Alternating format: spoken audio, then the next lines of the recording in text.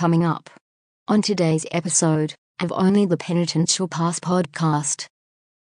And so, what is the point of the Assumption of Mary? It isn't just to take her someplace where she can be tucked safely away and kept from her enemies. No, her Assumption is really a means to an end. Well, what is the end? It is her coronation. It is her queenship.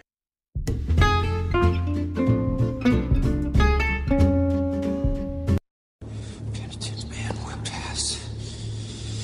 Penitent man. Only the penitent man will pass.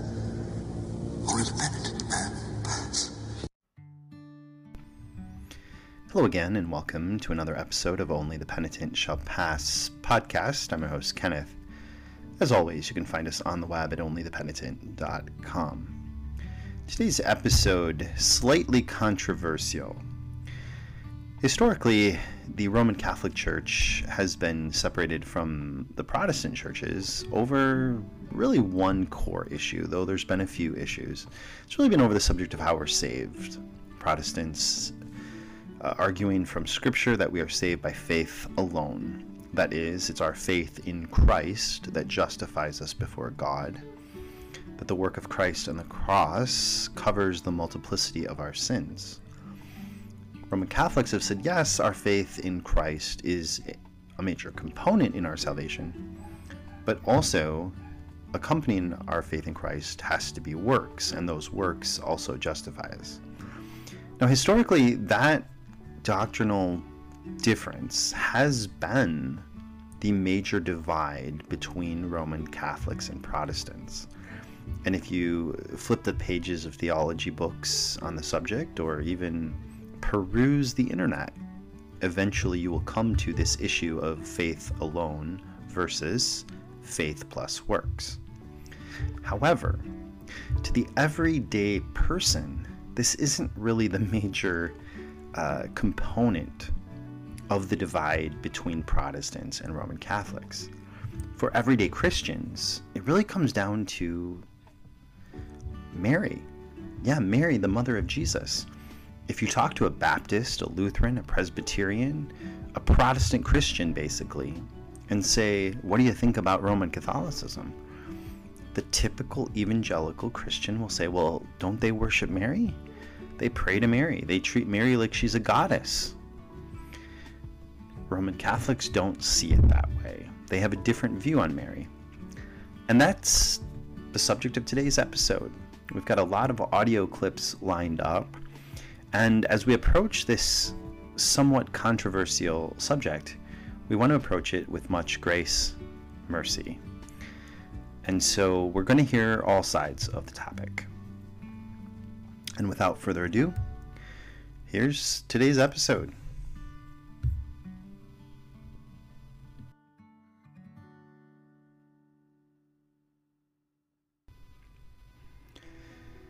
So let's lay all the cards on the table. Let's look at the two major perspectives. Let's juxtapose the Protestant perspective of Mary versus the Roman Catholic perspective.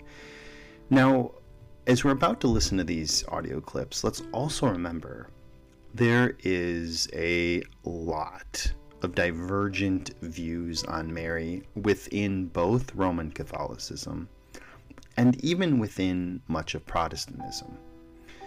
I know some Baptists, both laity and ministers, whose attitude is anyone who's a Roman Catholic is not a Christian.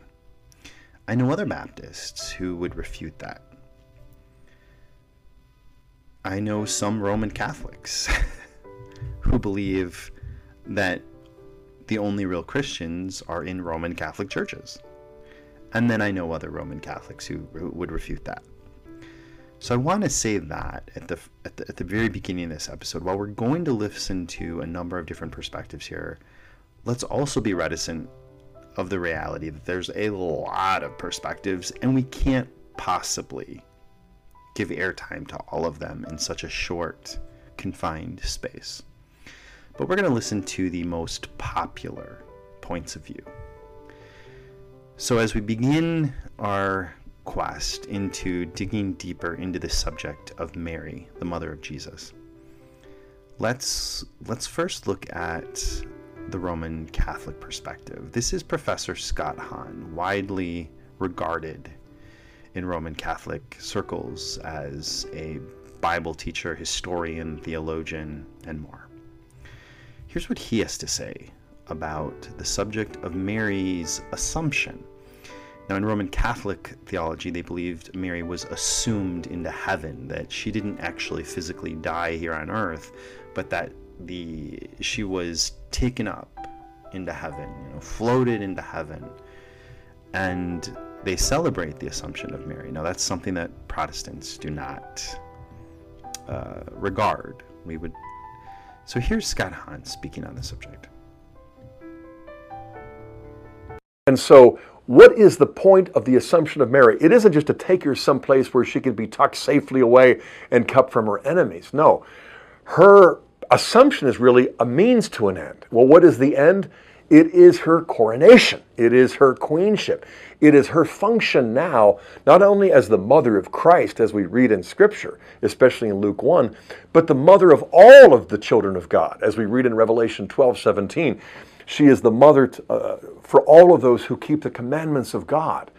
So when we look at the Assumption on August 15th, and we see how it is ordered to the coronation and the feast of Mary's queenship, we recognize that yes, she's our mother, and so she is closer to us than we are to ourselves. But she's also a queen mother.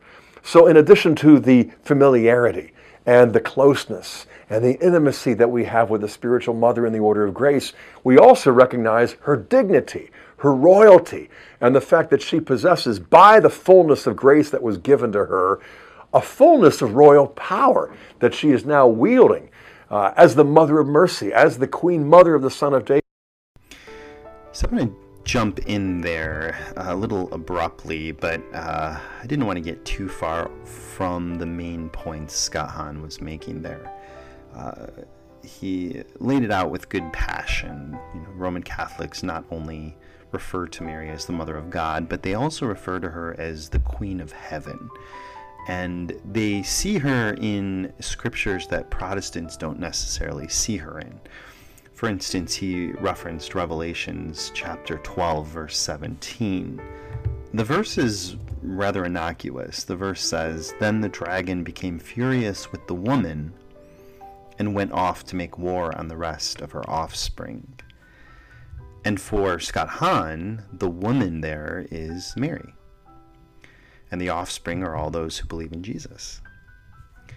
Now, there's a reason Mary has such a primacy. There's actually multiple reasons. But we want to look at one reason, perhaps, that Roman Catholics place such a high emphasis on Mary being the Queen of Heaven. And, they believe in this Assumption of Mary, where she ascended into heaven to sit on a throne next to Jesus, which that's a historical tradition that Roman Catholicism has passed down. It's not in Scripture. And so here's W. Robert Godfrey speaking at Ligonier Ministries, and here's a Reformed perspective on why Roman Catholics give so much emphasis on Mary being this high Queen of Heaven. The story was told in the Middle Ages that when Mary came into heaven, Jesus greeted her and said, "Oh, Mother, I'm so glad you're here. I will divide my kingdom with you, and I will be the King of righteousness, and you will be the Queen of mercy." And that expressed the attitude, you see. Somehow Jesus was holy. Jesus was exalted. Jesus was unapproachable. But Mary, she understands. She's sympathetic. She's approachable. She'll carry our burdens to the Son. And some of the theologians have said a part of this reflects a failure to understand the real character of Jesus. Because part of this said, Jesus can't fully understand us because he's divine. Jesus may be true man, but he's not purely human. He's not simply human. And Mary is purely human. Now, to make that distinction is to misunderstand the nature of Jesus' incarnation. It's to misunderstand that he really was a human being, and he understands us from his humanity as well as any human being could conceivably understand us. But that's what creeps in, I think, that somehow Jesus' divinity has contaminated his humanity, so he can't really understand us. And we need Mary because she really understands us. That's what the Roman Catholic believes, that Mary can relate to us better because she was fully human and Jesus wasn't. Well, obviously that would be an error. Jesus was fully human. That's the whole theology of Reformed theology, of Protestant theology. It's technically the theology of Roman Catholic theology. They too believe he was fully human. Jesus can relate to us. When I was a young person, I didn't understand. Well, why would I need to pray to Mary? Let's say I can.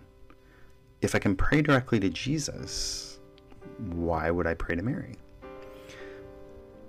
Roman Catholics have a response to that. Here's Roman Catholic priest Father Larry King of St. Patrick's Church in Portland. He says, first of all, let me say very clearly that we don't worship Mary. We honor Mary. Jesus is the one that we worship. Mary is the one we honor. And it's perfectly appropriate that we do that, as well as the saints, because they are guides, they are helpers to us on our faith journeys. And so it's appropriate to ask them for help. I mean, they've, especially the Mary and any of the saints, they've gone through this life, and they know the struggles, they know the challenges, and they know that they also know the temptations. And we ask them for assistance on our faith journeys. And why would we not want to have this connection with them? They are part of, as we are, part of the communion of saints. They're just on the other side of life. So, to ask them for help, it's like, just like talking to them. And even those that are not part of the official calendar of saints in the church are their loved ones that have died and led good lives. We continue to have that relationship with them. We can talk to them, ask them for help, for insights.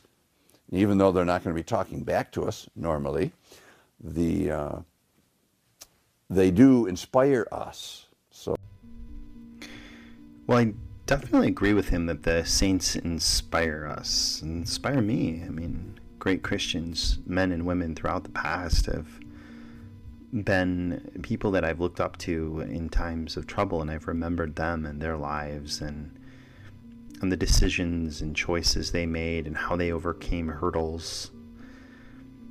And I appreciate that he said that they're not worshiping them, but they're just honoring them. It does leave more questions, though, because how do they know the saints are hearing them? For instance, he says that not only can we pray to the canonical saints, the saints that the church has canonized, we can also pray to saints, relatives that have died, that are friends of ours. Perhaps our grandfather, our parents. He says, we can pray to them too. How do we know they can hear us? Is something I've always questioned. I don't understand. And without being disrespectful, how do we know these saints are in heaven? What if they're in hell? Scripture is pretty clear that there's going to be people that they appeared to be saints, but they really didn't have the Holy Spirit. They didn't have faith in Christ. They were fraudsters. They were imposters. They were wolves in sheep's clothing. But let's continue to hear a defense of this Roman Catholic view, because I don't want to treat this view unfairly. I want to give it a full reckoning. And so here's Father Nixon, popular Roman Catholic speaker. The question, where would you be without your mother? And the same question is one that Jesus answers in his humanity, that he wouldn't have his humanity. That Mary is the mother of God, not because we think that Mary gives birth to the Godhead, that she's some sort of goddess out there in the sky, but that God truly became man. So the one that was born of Mary is truly said to be God. And so with that in mind, everything when we talk about Mary as one that intercedes on our behalf, that's not because she's the fourth person of the Blessed Trinity. That's because she's someone who is especially close to God. Actually, no human person has ever been closer to God than Mary. So just like you have friends that you say, hey, I'm going through this struggle and I know you're close to God, I know you pray, can you pray for me? And many friends will say yes to that, and they'll even maybe pray for you right there, which is a beautiful thing. That we believe that Mary is as close to God as anyone could possibly be, not only here on earth, but now that she's with God in heaven especially. So when we ask Mary, pray for us sinners, now and at the hour of our death, we're saying that because we know that she is close to God and she intercedes on our behalf. And that she gives us a great example too, not only as being the mother of Jesus, but also as being a disciple. So we've now heard from 3 different Roman Catholics, and they all refer to Mary as the mother of God, and that's a very common theme. And what's interesting here in that last clip is he mentions that praying to Mary is really no different than asking a friend to pray for us. It's like going to your neighbor at church, or your own mom or dad, and saying, hey, will you pray for me? I'm not feeling well. And he equivocates it with that, but he also has an addendum to that. Because if that's all it is, if all that praying to Mary and the saints is it's like going to a friend and saying, hey, will you remember me in prayer when you pray? That's not that offensive. Can we really know with certainty if the saints can hear us? Not necessarily. But I don't know that it's something I would take umbrage with. But he adds that addendum to it, the same as Scott Hahn adds, that it's actually more than that, that Mary's interceding for us, they say. As Scott Hahn pointed out, they believe Mary's the Queen of Heaven, that she's sitting on a throne. And I want to navigate this subject carefully because I don't want to disrespect Mary. I think that's one of the problems within Protestantism is too many Baptists that I've heard speak about this.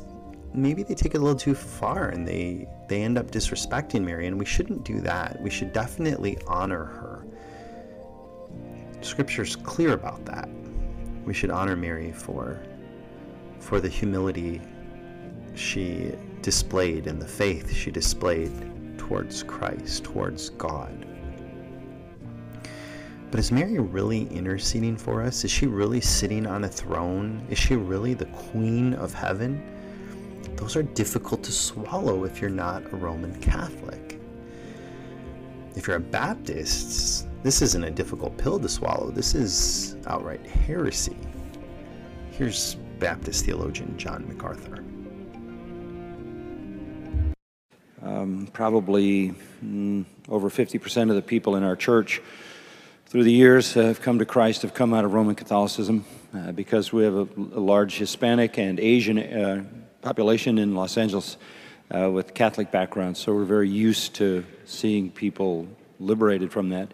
But one of the other things that is tragic about that view of praying to the saints and to Mary is that it strikes a blow against the gracious character of God and Christ.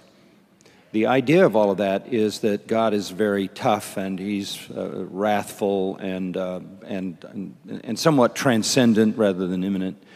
And you don't really want to go directly to God, which of course flies in the face of what Scripture says, that God is compassionate and marked by loving kindness and shows mercy to thousands and is tenderhearted and weeps through the eyes of Jeremiah, and the same would be true of Christ. But the idea is you don't want to go directly to God because, you know, he's preoccupied and he's somewhat indifferent and transcendent.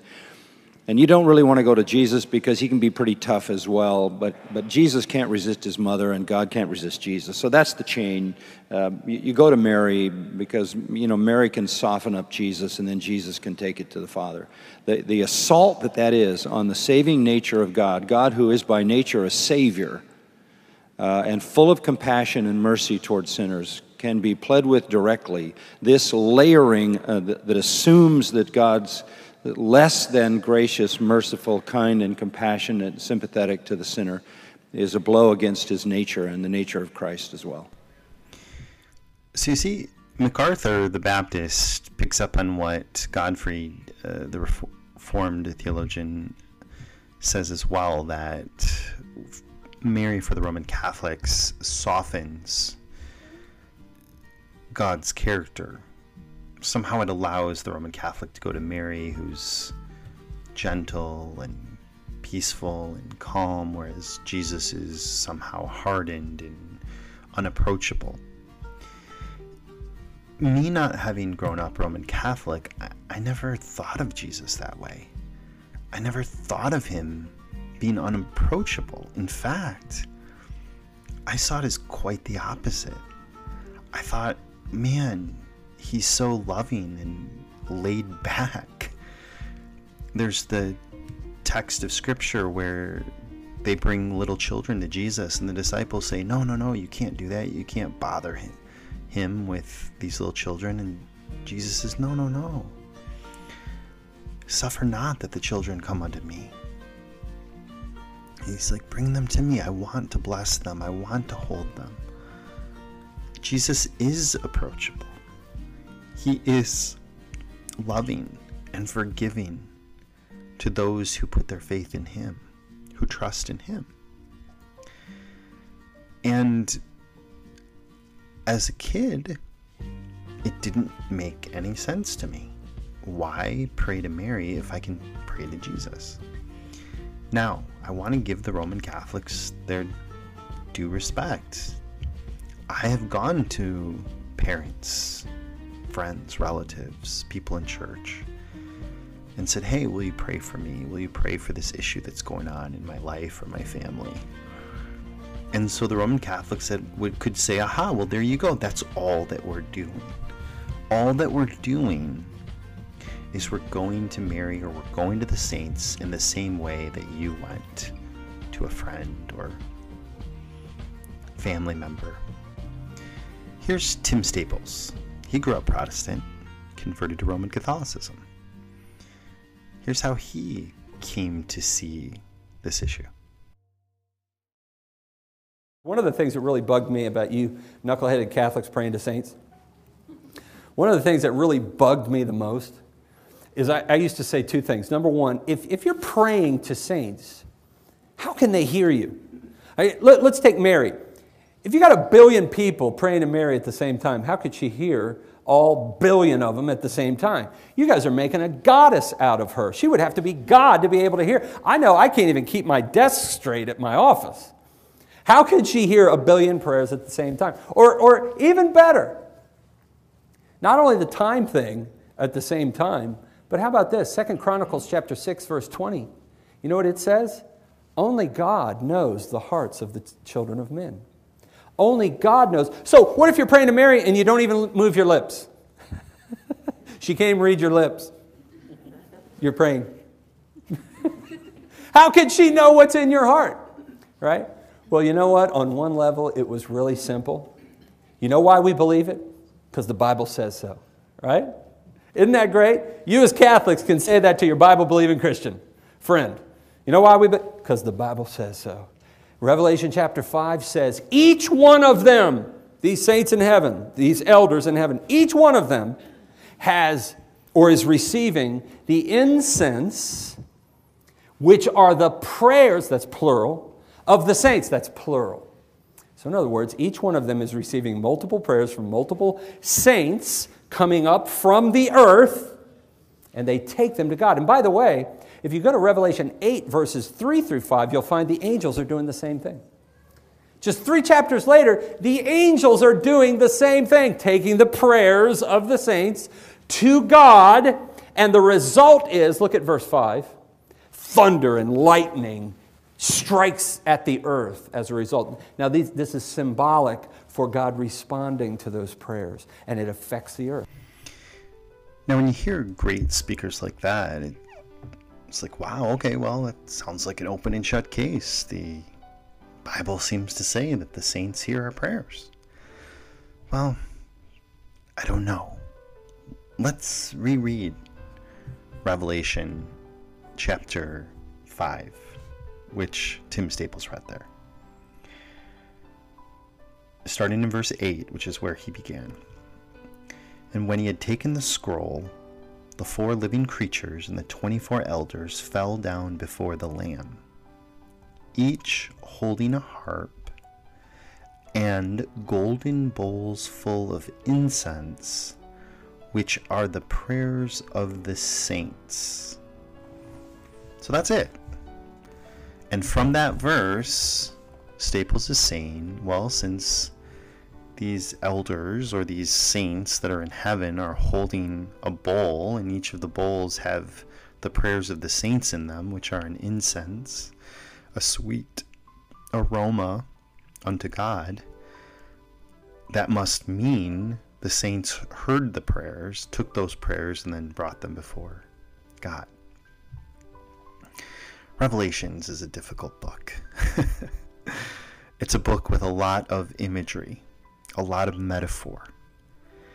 And any good theologian has to ultimately admit that Revelations is a difficult book to formulate didactic theology.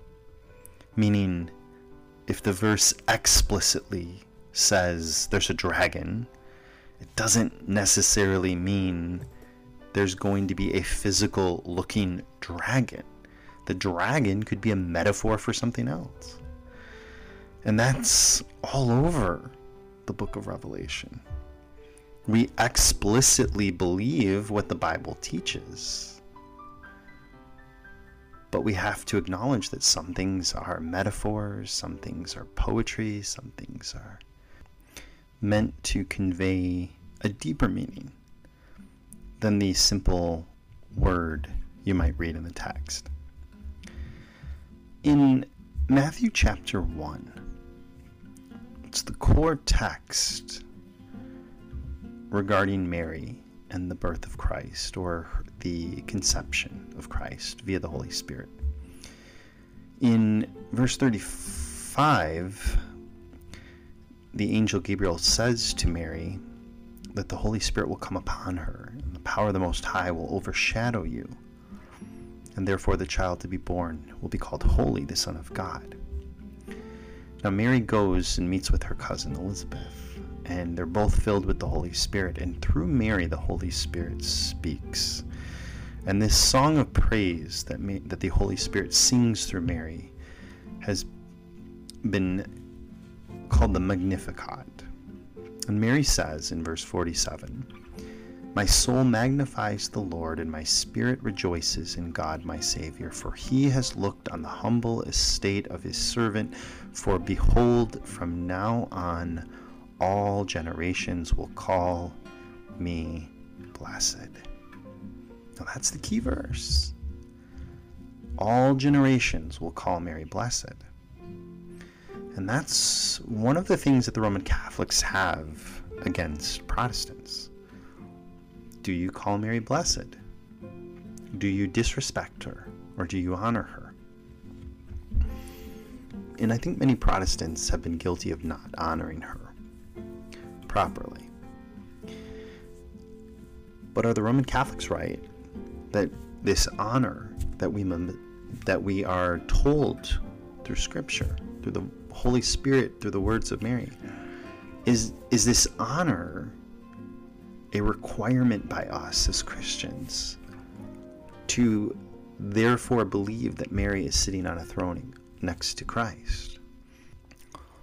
Well, that's going to be the subject of the next podcast. Unfortunately, we've come to the end of today's episode.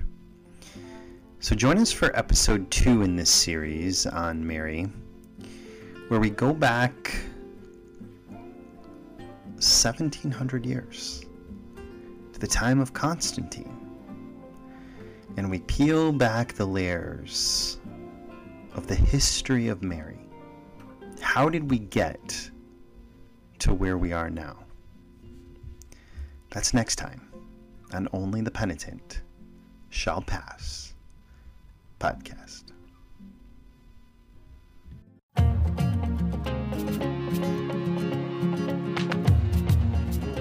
Loved what you've heard on this week's episode? Well, the answer is simple. It would mean the world to us if you could head over to iTunes and leave us a 5-star review and feedback. Spreading the word really is the best way to grow our podcast and achieve even greater things. Thank you.